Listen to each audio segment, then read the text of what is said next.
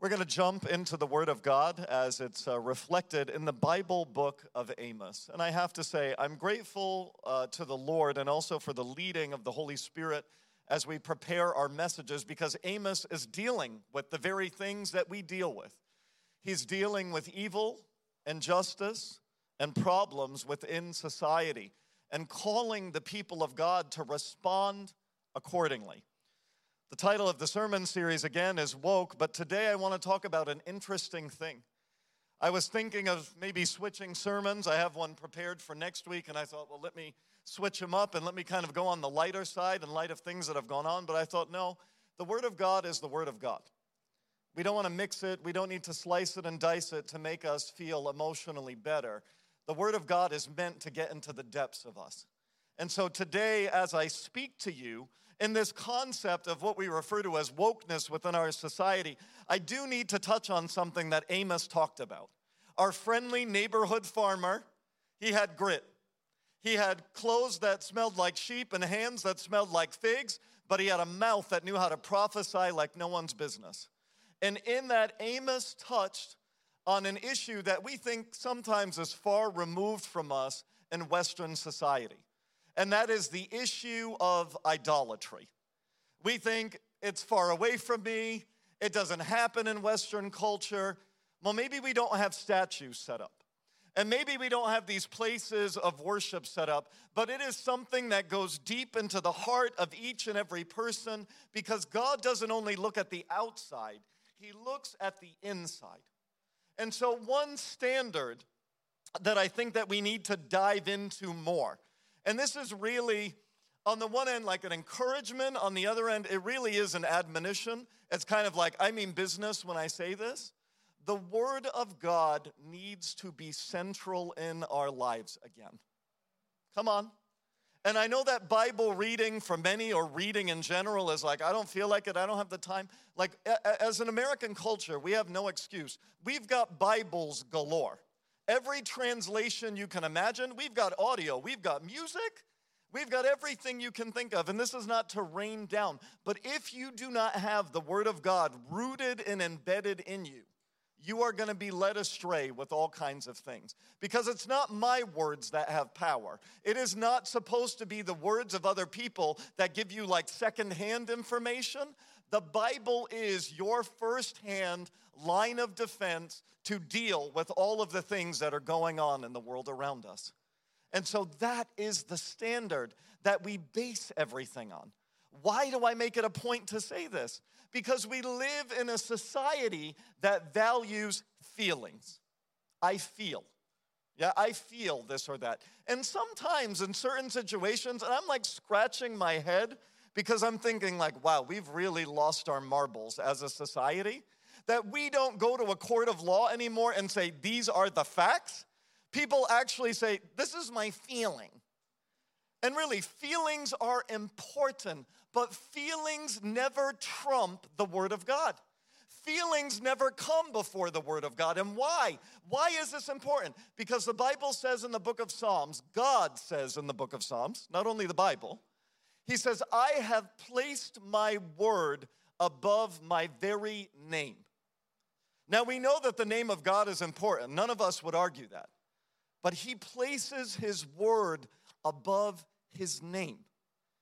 And His word is relevant. It is powerful. It is corrective. It is healing to every culture, every people, every generation. It is not up to us to remove the parts we do not like. It is not up to us to base the way that we live on the way that society lives. And today, we're jumping in full force. So let's get ready for this. Because if we try to act like the people of Israel and say, idolatry is far from us, sometimes we are mistaken. As a pastor, I can really tell you, be very careful. Because I can tell by the way that people act and react, sometimes even on the way that they pray, I know what has captured their heart. And idolatry is a matter of the heart. Francis Frangipane describes it for us as Westerners in the following terminology. Regarding idolatry, he says, if we exalt money, status, or sex above the Word of God, we are living in idolatry. Every time we inwardly submit to the strongholds of things like fear, bitterness, and pride, we are bowing to the rulers of darkness. Each of these idols must be smashed, splintered, and obliterated from the landscape of our hearts. Let me reread that last sentence again. Each of these idols must be smashed, splintered, and obliterated from the landscape of our hearts. This poignant, personal message that our friendly farmer is trying to get across to us is who owns your heart? Who is the person who captures your imagination, who rules your thought life, and who has the depths of your emotions, and because of that causes you to act upon them? If you think this is only an Old Testament issue, let's look at the words of Peter in 1 Peter chapter 1, 13 through 16. We don't get our friendly farmer, we get a stinky fisherman. He says, so prepare your minds for action and exercise self-control.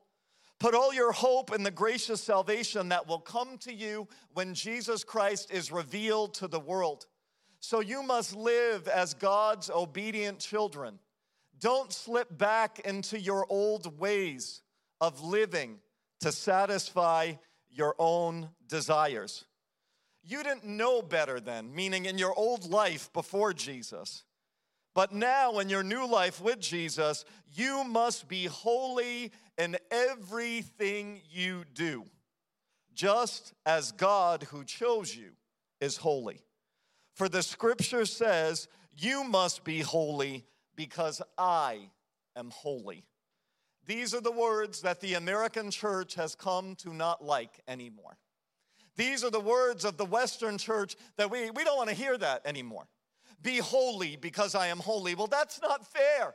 That's a standard that I cannot live up to. But the God of the Bible, from the very beginning, tracing it from the Old all the way through the New Testament, guess what he is? Holy. And when we say we are made in his image, what we are declaring is that we are to be holy as he is holy. And none of us is capable of that in and of our own strength. But thank God for Jesus, who gave us through his death, burial, and resurrection the very holiness that you and I need to live a godly life. We have all that we need. Do you believe that? The Bible says, let it be done to you according to your faith. So if we genuinely believe, I'm a sinner, I'm a horrible sinner, and I'm going to keep living a sinful, horrible, decrepit lifestyle, guess what? That is the life you will live. But if you believe in the power of Jesus, if you believe that the Holy Spirit gives you all that you need to live a godly life, guess what you are not anymore? You are no longer powerless. You have everything you need to live a godly life. And my objective as a pastor is to tell you when other people say, oh, no, you can't. Because of your life, your past, your background, you're not able to do that. No, my job is to tell you, yes, you can. Yes, you can. You can do all things through the power of Christ working in and through your life. You are a new creation. And so because of that, we can say goodbye to the things that once held us. We don't need to creep back to them as believers anymore. And if we have this morning, I want to help you get from the place of no longer letting your heart and imagination and thoughts be captured by the wrong things. I pray that you would be fully captivated by the love, the grace, and mercy of Jesus. So our friendly farmer Amos has a few warnings for us. And he's got some fun things to tell the people of Israel that they are not waiting for. The very first lesson that our friendly farmer wants to say to us this morning is, do not align yourselves with people who do not align with God's word. Oh, but Pastor, we're supposed to like everyone. I'm not saying don't love people. I'm just saying when people do not align with the word of God, you do not align yourself with them. And that seems hard. That even seems to some people like almost like cultish. Yeah? I'm not telling you to be uniform like a bunch of clones in the world. I am telling you to live biblically, asking you to live biblically. And what that means is you are going to live different than our society around us. The Bible tells us very clearly, bad company corrupts good character. We are easily influenced. All of us, if we are not careful, succumb to peer pressure. Thank God that Amos did not succumb to any peer pressure. In Amos chapter 7, verse 11, he goes as far to speak out a word against the king of the northern kingdoms, Jeroboam. It says this in Amos 7:11. Sounds like a good name for a store. For this is what Amos is saying. Jeroboam will die by the sword, and Israel will surely go into exile away from their native land. These words were spoken out by someone, it was a man in leadership that was kind of surrounding Jeroboam the king. Jeroboam, in the eyes of the Israelites, was a great leader. He had led them into prosperity in a grand old time. They were as happy as all get out. Everything's going just great. And the prophet dared to speak up against this. As the other prophets were prophesying life and goodness, Amos stood up and he dared to declare a word of the Lord to the very king, and he spoke to his assistant and he said to him, things are not going to go well for Jeroboam. Even though we live in comfort and consumerism, guess what? His end is drawing near. And why did the prophet prophesy these things? Because Jeroboam allowed idolatry and a passive understanding of how the poor, the widow, the needy were treated. And so because the king was like, I'm not even concerned about those things, the prophet declared to him, your end is drawing near. What lesson can we learn from this as believers in the United States? Well, get ready for a very big lesson, and please listen to what I am saying. Do not overlook the faults of someone's leadership because they bring about expansion and wealth. Biggest mistake of Israel. We're doing great. Our vineyards are full. Our treasuries have tons of money, and we're gaining new ground. That is not an excuse to forgive ungodliness and sin. See, we like that. Whether we realize that or not, as an American culture, we love those moments. We want to be more powerful. We want to be more wealthy, don't we? When our economy seems to fail, when we feel like in our military force we're not doing what we should. Oh, even though we have the strongest economy in the world and we have the largest military humanity has ever seen, we still are insecure. We've got issues. Come on. We need to learn to trust in the Lord as our provider. We need to learn to trust in the Lord as our protector.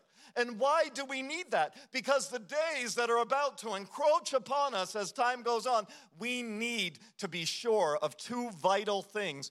The Lord is my provider, and the Lord is my protector. With the things that are to come, the American dollar will not help you. With the things that are to come, you could have an army 10 times the size of our army. It is not going to help you.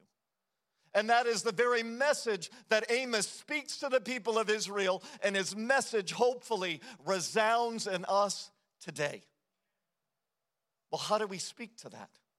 What do we do with that? I don't care if we're talking about an employer, a pastor, an educator, whoever it might be in our society. Do not become their cheerleader because you're getting consumerism, money, and power. Yeah? If there is sin in their life and there is evil, we have a God-given responsibility to call that on the carpet. What do we do in evangelical Pentecostal Christianity? We see great churches and great leaders, and then there's sin and there are things in their life, and we're just like, he's still preaching good. The worship's amazing. We have deceived ourselves. Now, I want to draw a little distinction here because I'm the pastor of why. We've had people in our churches before. They think they're like the modern day prophets. And they don't understand the difference between, if I am sinning as your leader and you know that, you can call that out, please. Like, by all means, do so. But there are people that I say it's preference and not sin. Like I move pew A from A to B, and they want to make that a biblical matter. That's not in the Bible. You can't find it anywhere. Yeah, there are people that think that they're prophets because they call out obvious situations that are opinionated. No, I'm talking about sin. Genuine sin in the life of people. Their expansion, their wealth, their leadership is never an excuse for poor behavior. Can we get that into our skulls as Americans? I hope so. Let's jump on the second thing that the prophet says. I hope you have your seatbelt on.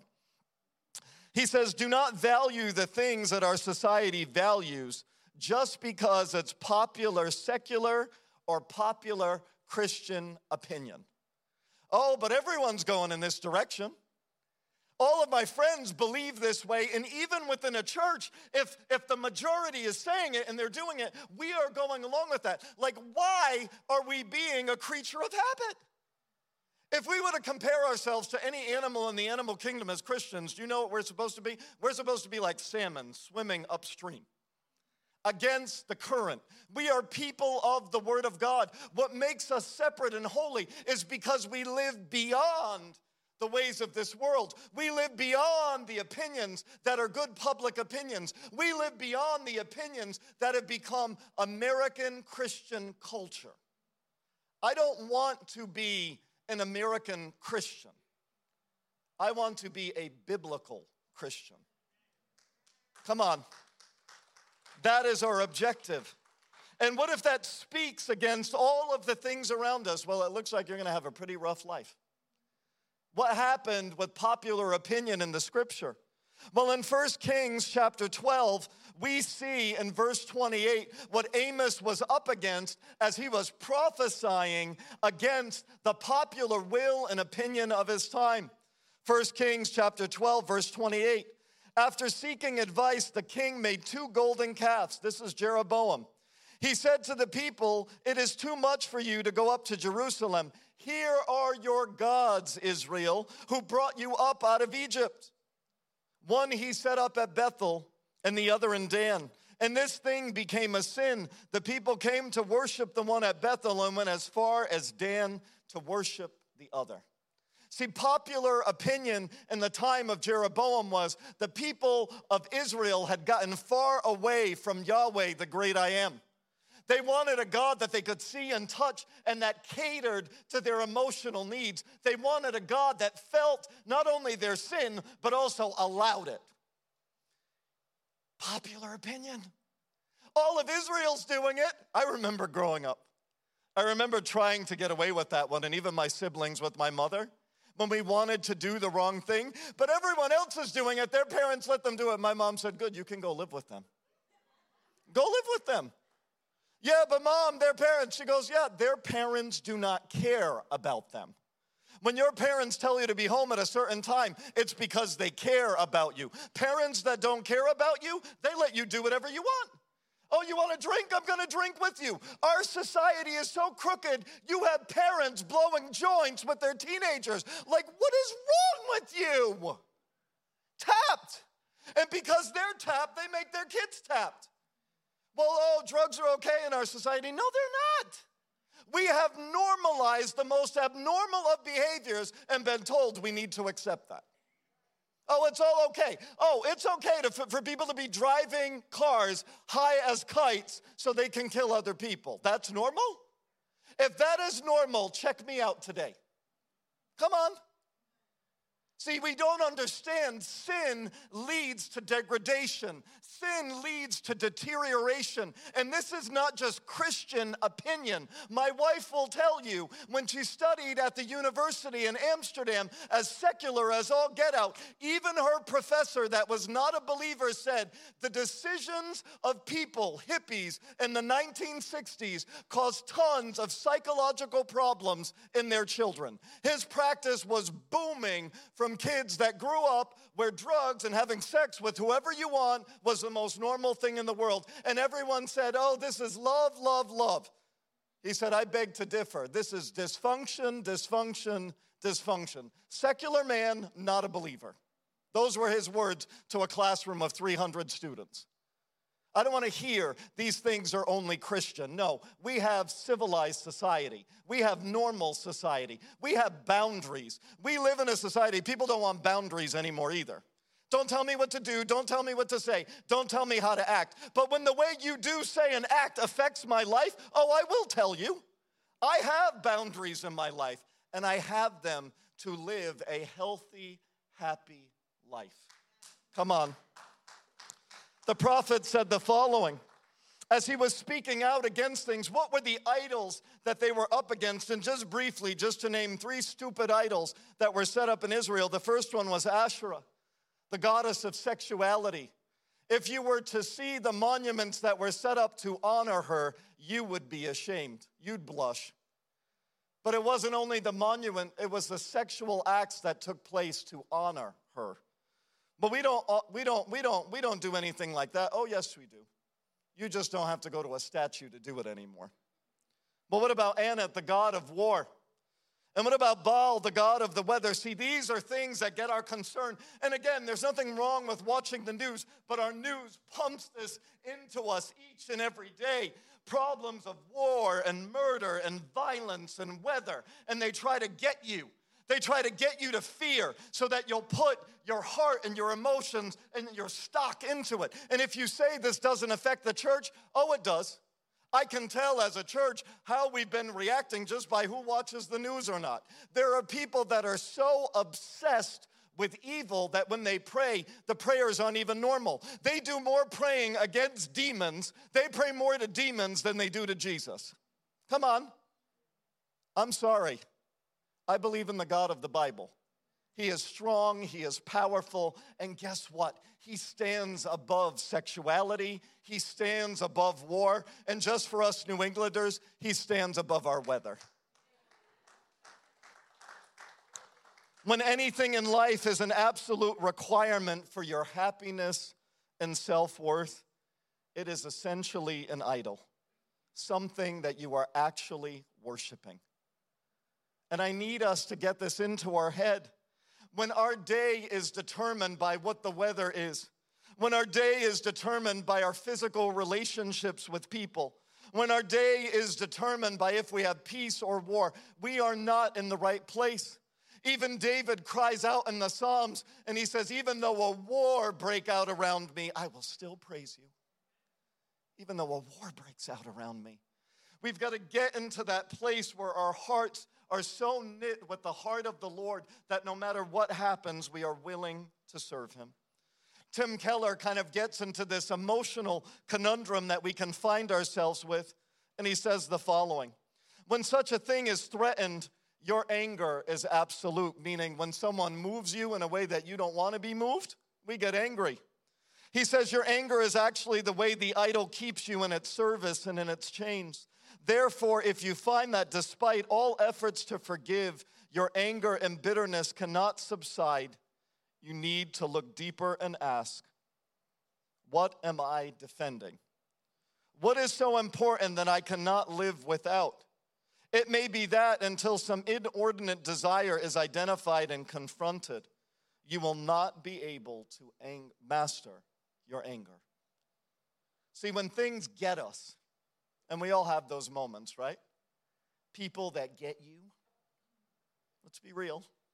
The comment at your work, the person driving in front of you, waiting in line at that stupid airport, customer service, your boss, your family, your children. When people get you, what it means is they have gotten to the seat of your emotions. And the God of the Bible constantly says that he wants to be the number one on the seat of your emotions. And when he is number one on the seat of our emotions, we can forgive, we can have joy, and we can have peace because it's not dependent on people and it is not dependent on circumstances. It is dependent on the presence of God within our lives as believers. The last thing that the prophet warns the people of Israel about is the following.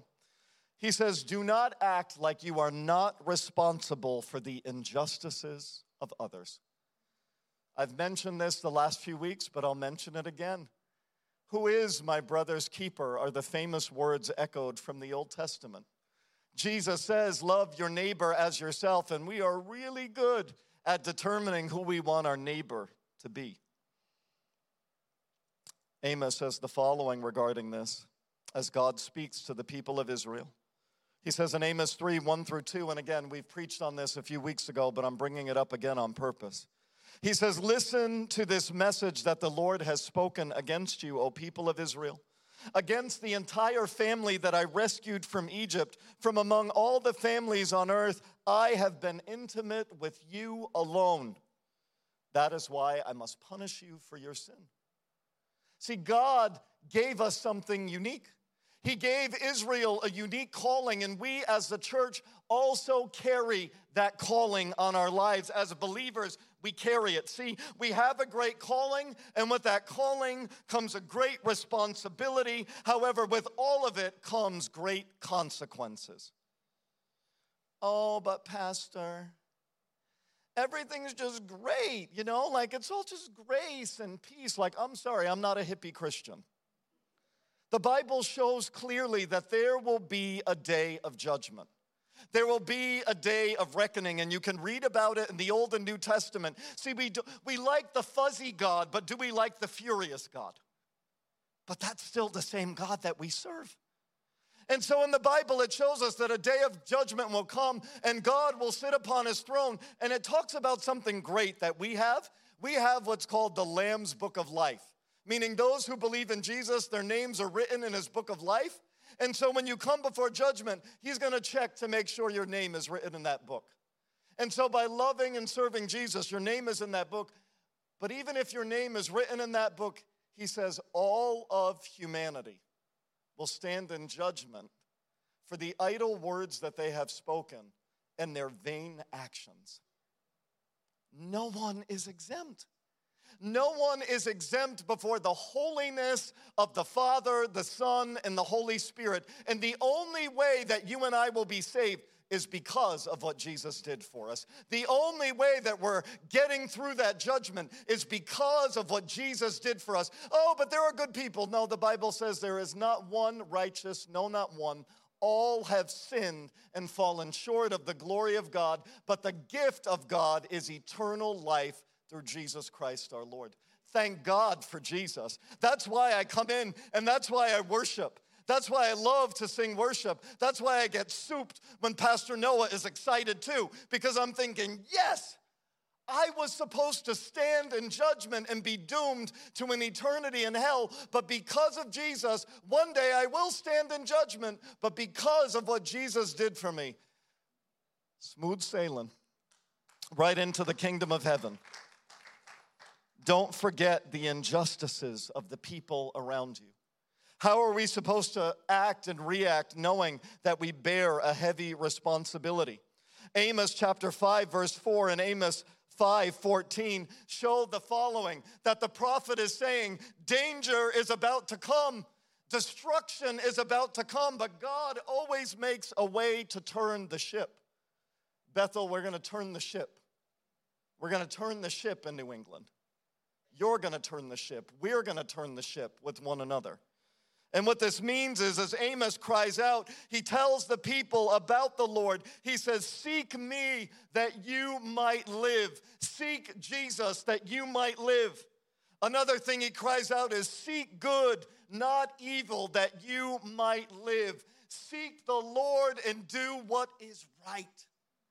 Jesus talks about this in the Sermon on the Mount. He says, you are the salt of the earth. You are the city on a hill. You are a light that cannot be hidden. And he says, do your good works.